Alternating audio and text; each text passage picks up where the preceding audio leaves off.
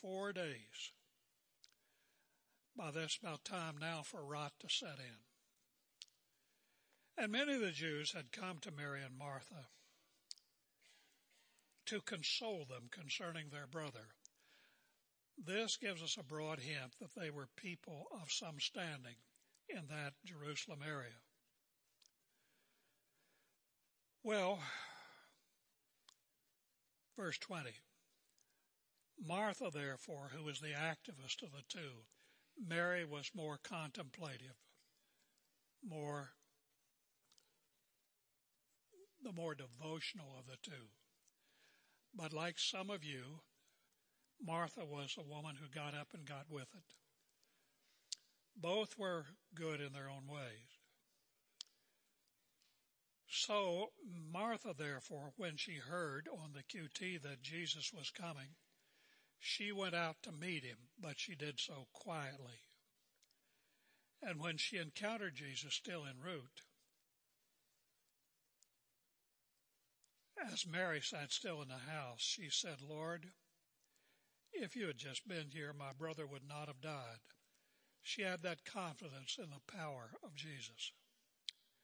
Even now, I know that whatever you ask of God, God will give it to you, God the Father. We don't know what she was expecting or what she was hoping for, but certainly not the resurrection.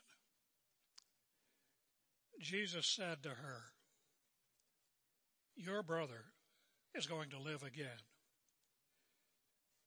And Martha said to him, I know that he will rise again. I mean, that's part of our hope. That's part of our Jewish creed. We know that. So I don't doubt that. He will rise at the resurrection of the last day. Then Jesus says something startling to her. Martha, I am the resurrection and the life. She who believes in me, trusts in me, shall live even if he dies. And everyone who lives and believes in me shall never die. Do you believe this? He's trying to kick her faith up another notch.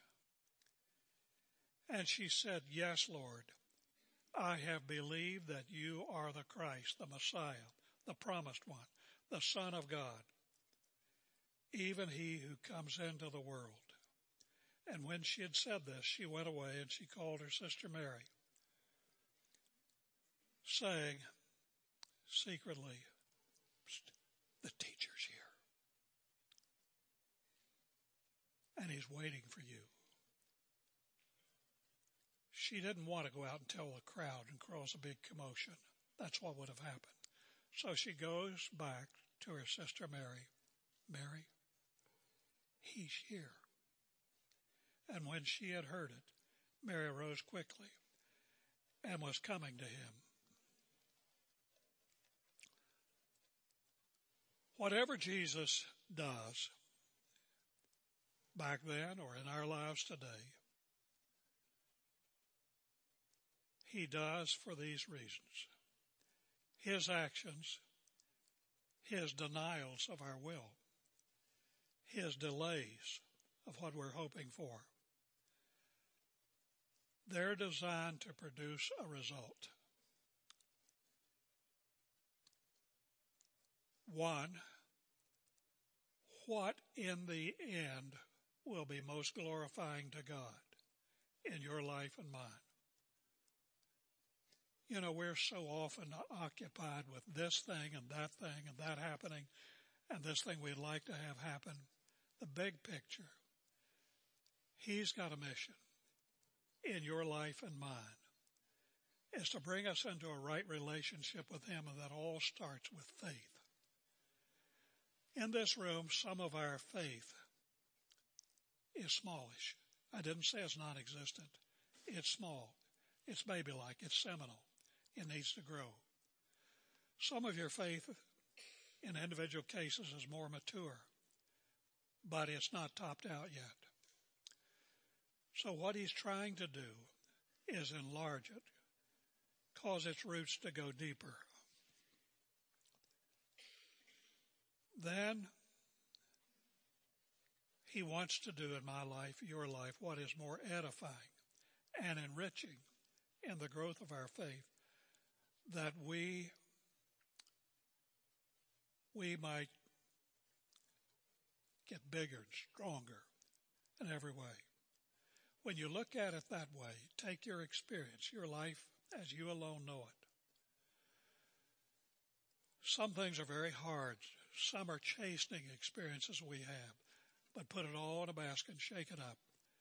He wants Jim Andrews, as well as you,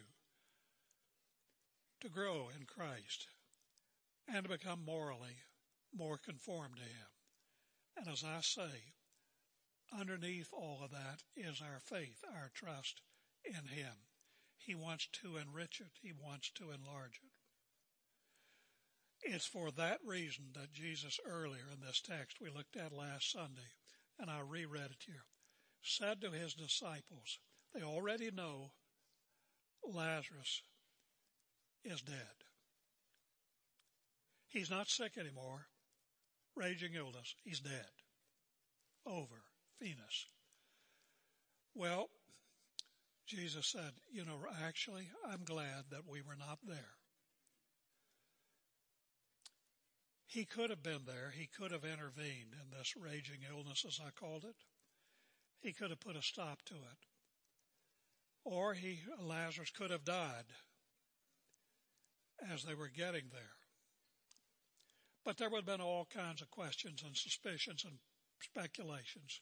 This was not a resurrection. Come on now. All that kind of talk that would go on. Jesus actually wanted his friend to die. Not because he hated him, but because he loved him.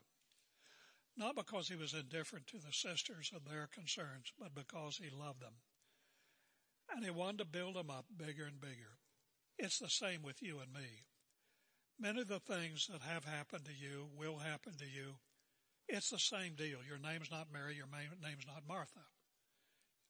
It's your name. It's your family. It's your business. Whatever. He's using circumstances and making you a launching pad to grow and be enriched in your faith in him. Well, as the text moves on, we find Martha as she meets Jesus in verse 21. Oh, Lord, if you had been here, how many times have we been there? In similar, this wouldn't have happened. It wouldn't have gone down this way. It hurts so bad. I don't know what to say, verse 22. Even now, I know you. I know who you are. You're the Christ. You're the Messiah. And I know you and the Father are in sync, perfect. And even now, whatever you ask of him, he's going to do. She had that kind of faith. It's huge faith. But it wasn't there yet. I know whatever you pray for, it'll happen. Then Jesus challenges her faith. Now I want you to see two things before I go on with that. In building our faith, enriching it, causing it to go deeper and wider in scope, the first step, and we see it all through the scriptures, is where God's people do what? They pray. God has given you in Christ access to the throne of grace so that you, though the transaction is totally invisible, of course, you can speak to your heavenly Father in the name of the Lord Jesus Christ. You can speak through the Spirit and ask God to do this or to prevent that, to somehow work this way or to work that way. You can do that. And you look back on your experience. Some of you, as they are younger in the faith than others, some of you don't have as many as what I call monuments as maybe others.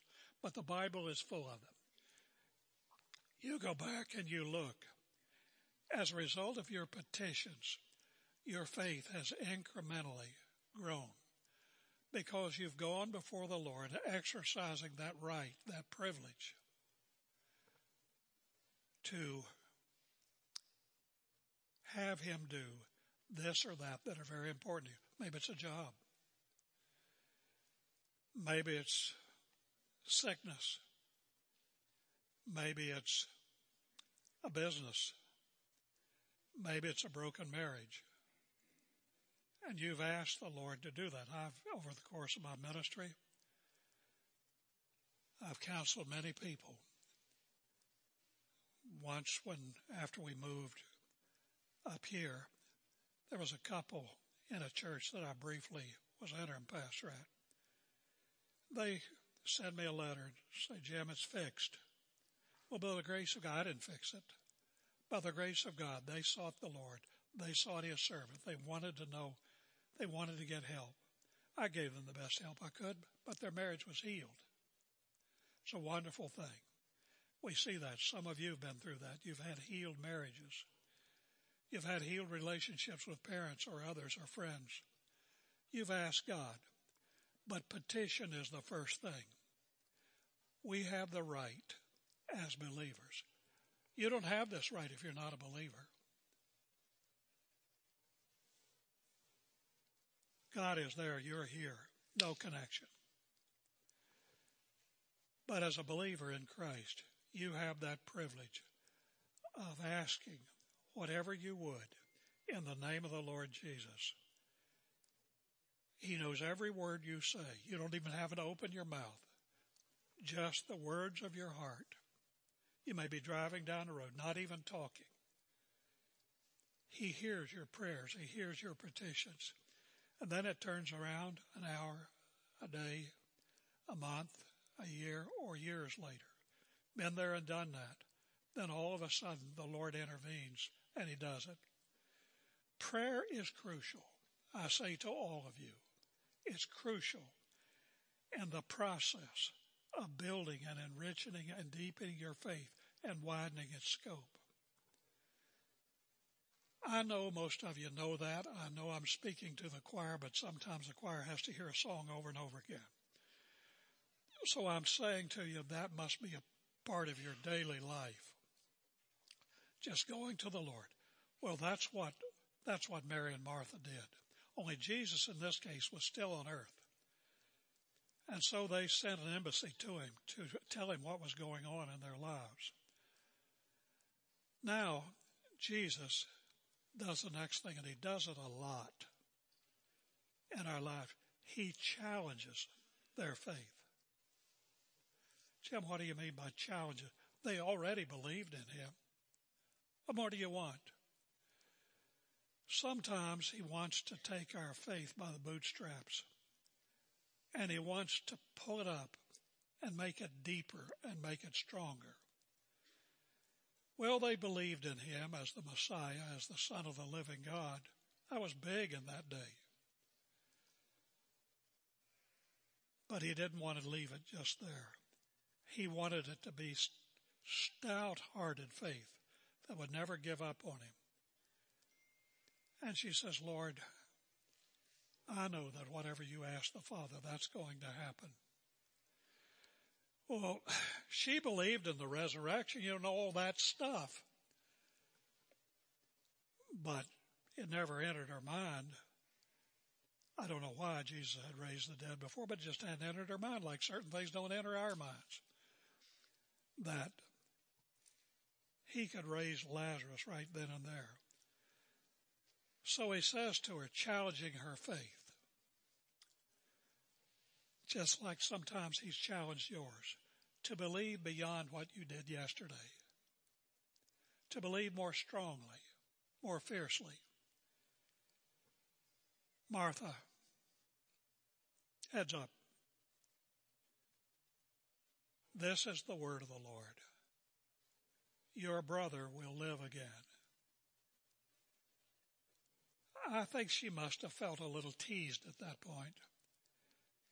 She wasn't rebuking the Lord. She was just doing the kind of thing we do. Oh, Lord, I've heard that verse before. I know that he will be raised up at the last day. She thought of the resurrection as an event that will occur down the road in history at the end times. She believed the creed. I'll come back to that word, the creed. She believed the creed, and she was happy with it, and she applauded the creed. And I believe that. I embrace it. Just like you and I do, the Lord's going to come again. You know, we believe that. We own it. We wrap our faith around it. Lord, I know that he will rise at the last day. And then here's where we're going to focus more. Jesus must have looked her right in the eyes, only he can do. And he said, Martha, are you listening? You're thinking of the resurrection as something that's going to happen down the road there somewhere, probably a long way off. And your brother Lazarus, who's been in the grave now, been in the tomb for 4 days, his body's starting to decay. You're thinking that he's going to be raised then. Now look me in the eye. I'm going to challenge your faith. Martha, you got your eyes fixed on me. I am the resurrection and the life. He, she who believes in me shall never perish. Everyone who lives and believes in me shall never. Do you believe this? Well, when it comes to our relationship with our Father and his Son, the question so often becomes, do you believe this? Let's talk about that.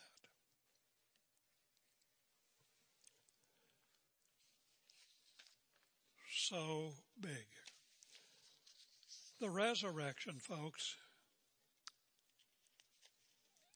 is not just an event. It is that, but it's more than that.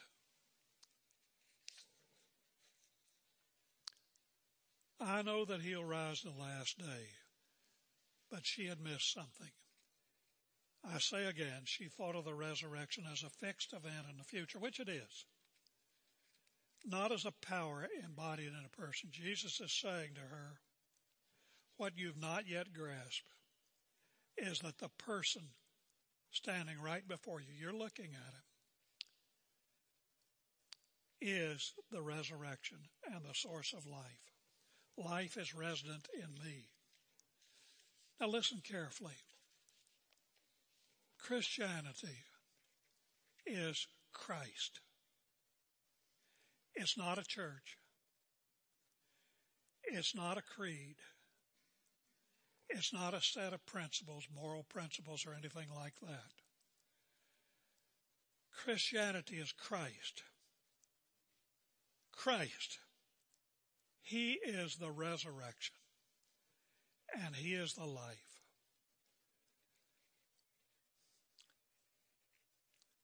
He is the image of the living God, the Father, the God of Abraham, Isaac, and Jacob. He is God in the flesh who has revealed the Father in heaven to us through the apostles and prophets and then through himself. Unlike Islam, say, true Christianity, I don't belong to Christianity. I belong to Christ. I don't belong to Lake Bible Church. I belong to Christ. I don't belong to a philosophy, a political or moral philosophy. I belong to Christ. And if you know him, you do too. Christianity is not a body of doctrines, though it propounds doctrines, which I devoutly believe. But I always remember it's about a person, who he is, what he has done, what he is going to do, and what he wants his disciples to be and to do and where he wants us to go and be in the end. The minute we become, I'm going to tell you why I'm saying this. Hang on a minute. The minute we get focused on a mere creed, a set of beliefs, and not focused on the one from whom all those arise, we have missed the point, which is loving and serving and pleasing and worshiping him to the exclusion of all others. We've got to keep that in mind. I said I'm going to tell you why. I said, so often, I'm not big on social platforms. First place, I'm ignorant. I don't even know how to use most of them. Now they've got X, formerly Twitter. I know nothing and want to know even less. And so many of the other social platforms. I use Facebook a little. I mentioned that several times, but I do say a little. I don't use it a lot. But I see people coming on there, many of them Christians, and they're trying to sell Christianity. I'm your pastor. I'm not trying to sell Christianity to anybody in this room or ever have. My mission and our mission as a church is to sell Christ, the person and the work of Jesus Christ in behalf of our salvation, the Lord of glory.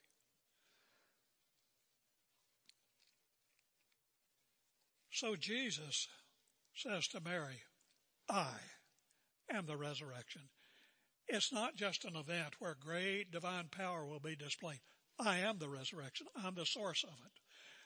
And when you and I are dead, if we're dead when Christ comes and everybody is raised from the dead, that will be the power of the Lord Jesus Christ exerted in that behalf, in our behalf. He said, I'm the life. In other words, he's the one who is called the Word. The Word is the spokesman for the Father. He's the very headwater of life itself. The life you have right now. The life you had he's the headwater of that.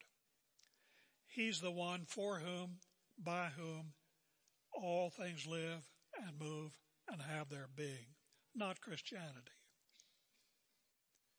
I mean, I believe in Christianity, but there's so many versions of it out there. Pick one.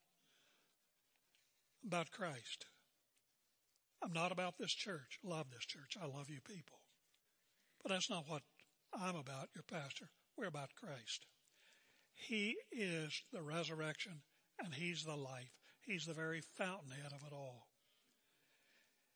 He's not merely the one who possesses in his own being and is the fountainhead of eternal life. He is eternal life. Whoever is united with him partakes of that life. And whomever he touches, to them he imparts life. What is life?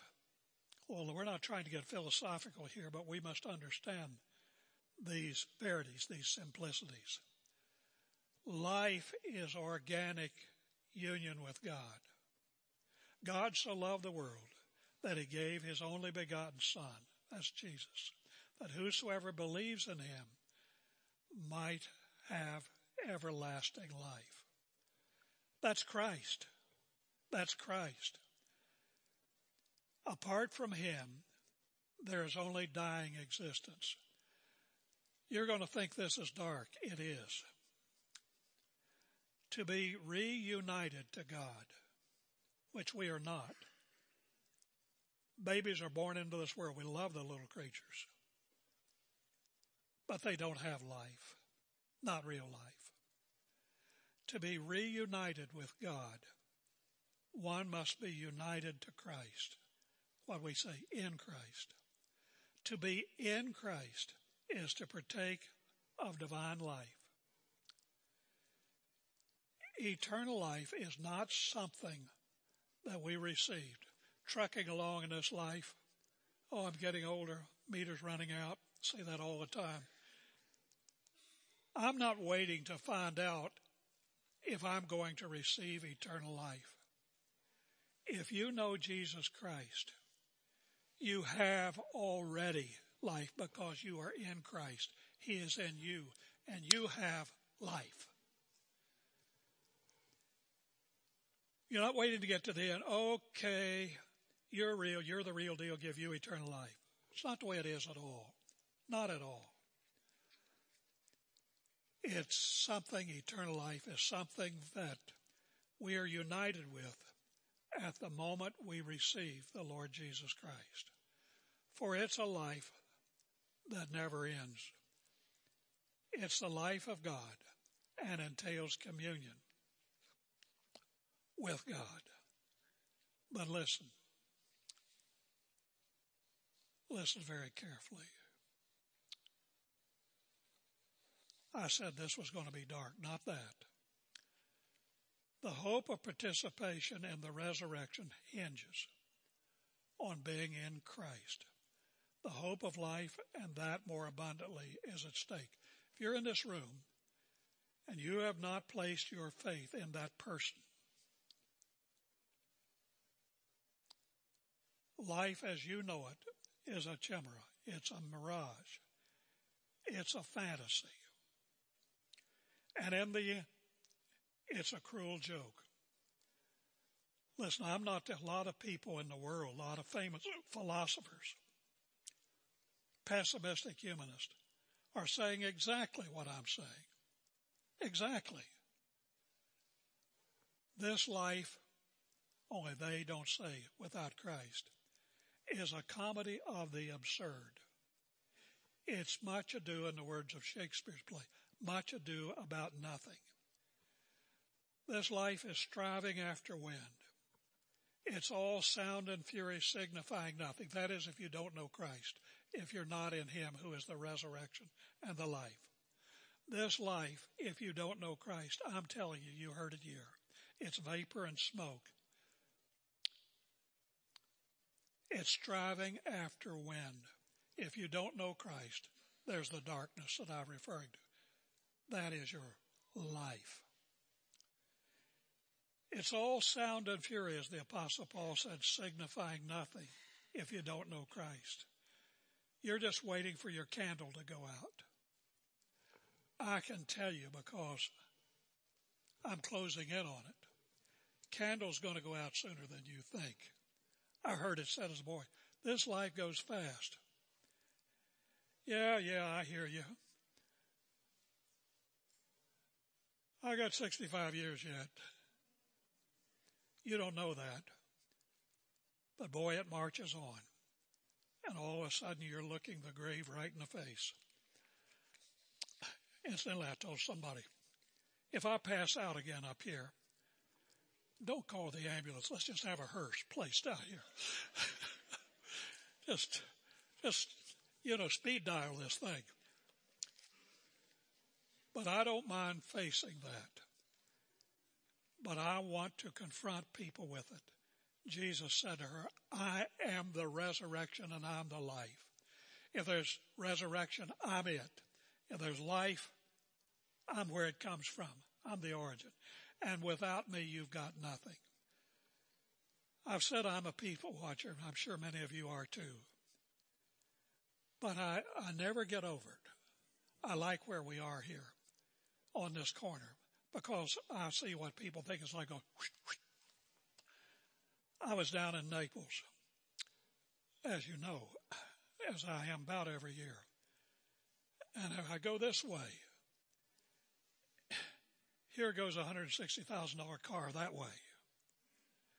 Then I turn this way, woof, maybe a $200,000 car going that way. These people think they're living it up. They're dying. Even as they're driving that foolish thing down the road, they're behind the wheel and they're dying. They've got nothing. They don't have life by the tail. They have death by the tail if you don't have Jesus Christ. I am the resurrection and the life. He who believes in me shall live. Jesus asked Mary that. Do you believe that? If I were you and I don't know Christ, I'd be afraid to walk out that door.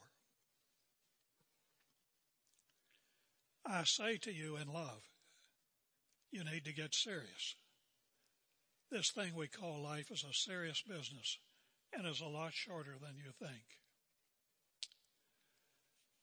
Do you believe this? And if you don't believe it, you're on your own. You're in the darkness. You have no help. You have no hope. It's a joke. Life is a joke. As one French existentialist said, it's a comedy of the absurd. We strive and we strive. We run and we run. We walk and we walk. Oh, I got to exercise. I got to exercise. What for? You're going to die.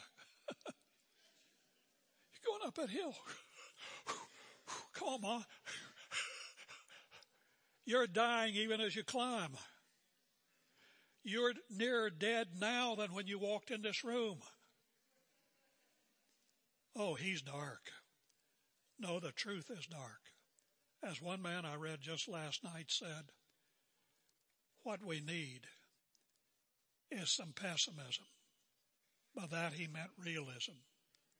We need to get real. We need to understand. I'm not that way in Christ, but if I'm outside of Christ, I'm selling him pessimism. You need to know God, and you can know God only in Christ Jesus. What he's trying to do is build our faith. He builds it through petition. He builds it through challenging our faith. Then he builds it through his promises. His promises are, he who lives and believes in me shall never die. Do you believe this? You've got to lay hold of those promises. You can't see it, you can't feel it, you can't taste it, you can't smell it.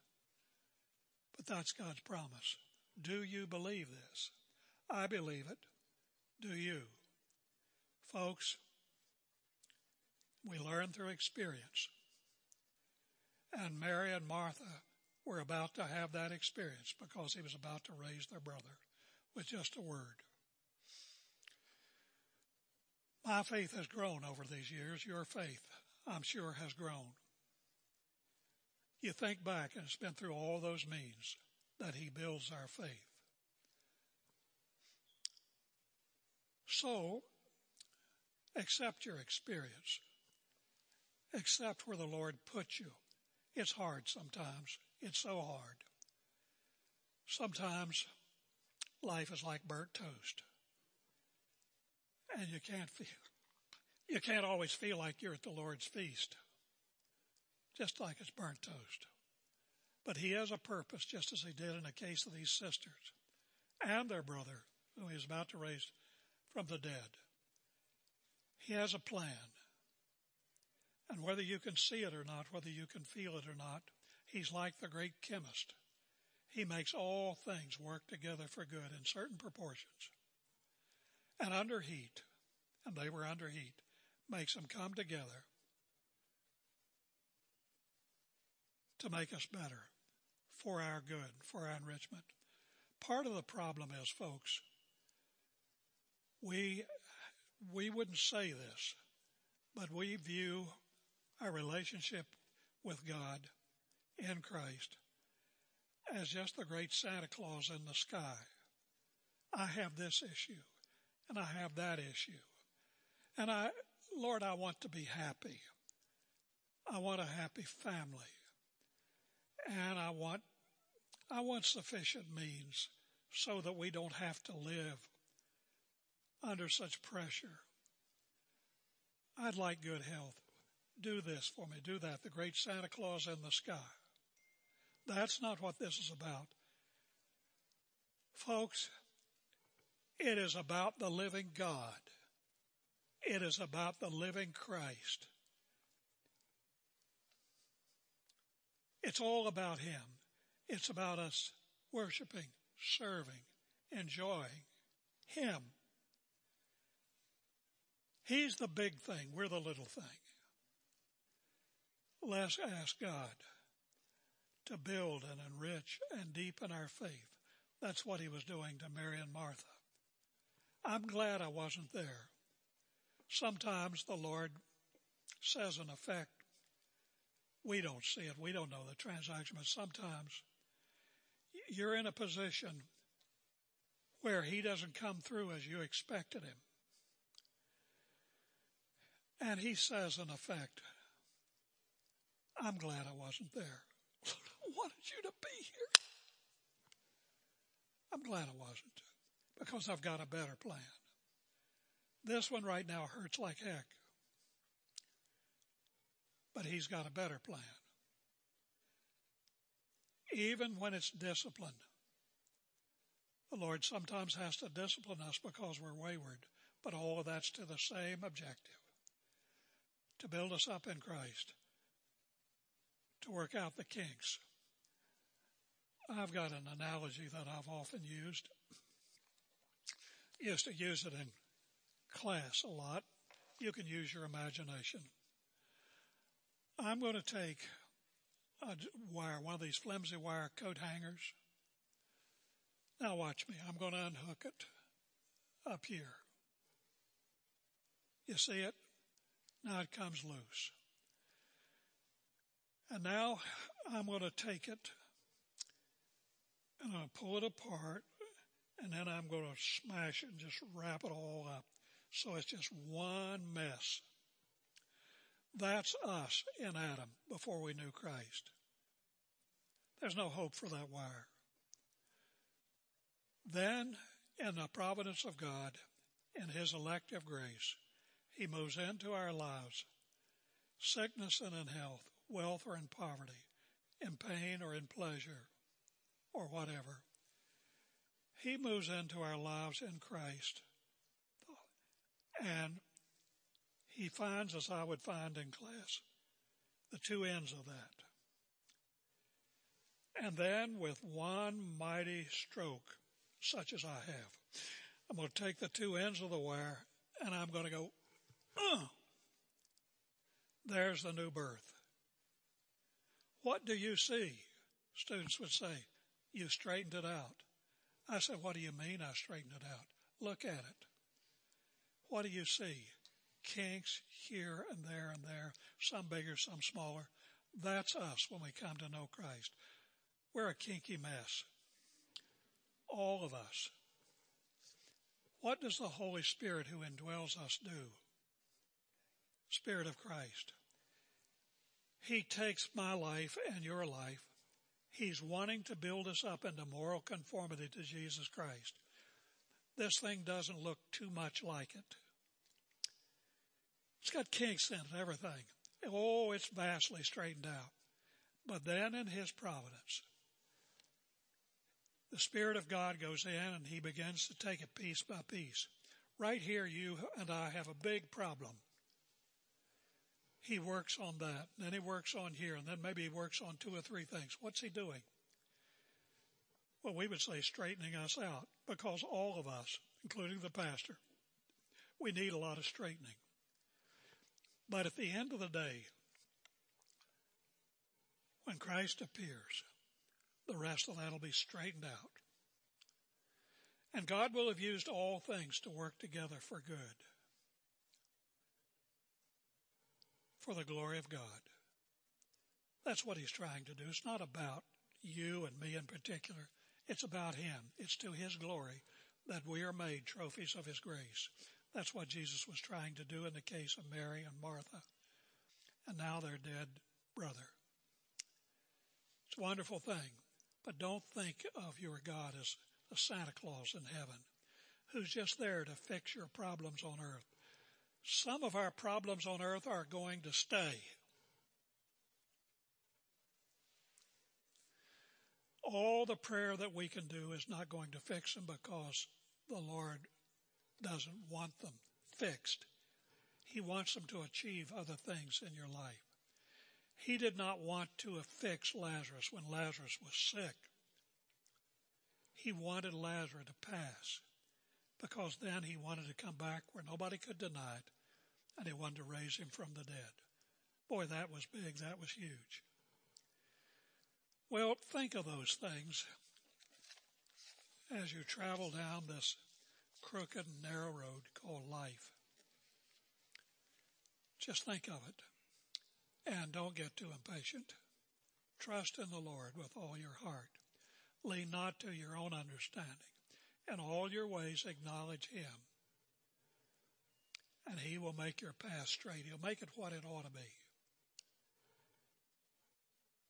I don't know why God does a lot of the things that He does in our life, but I know His ultimate purpose. For the glory of God. Just like that particular narrative, what the Lord wants to do with your life is make it a staging area for His glory. So you accept His providence. He knows what He's doing, and He knew what He was doing in this case. I would invite, I would urge, I would beseech anyone here. There are always people in our services every Sunday morning, maybe one, maybe two, maybe more. People are going to church, but you're not coming to Christ. I would implore you not to wait. You're on a dead-end street. You're not going anywhere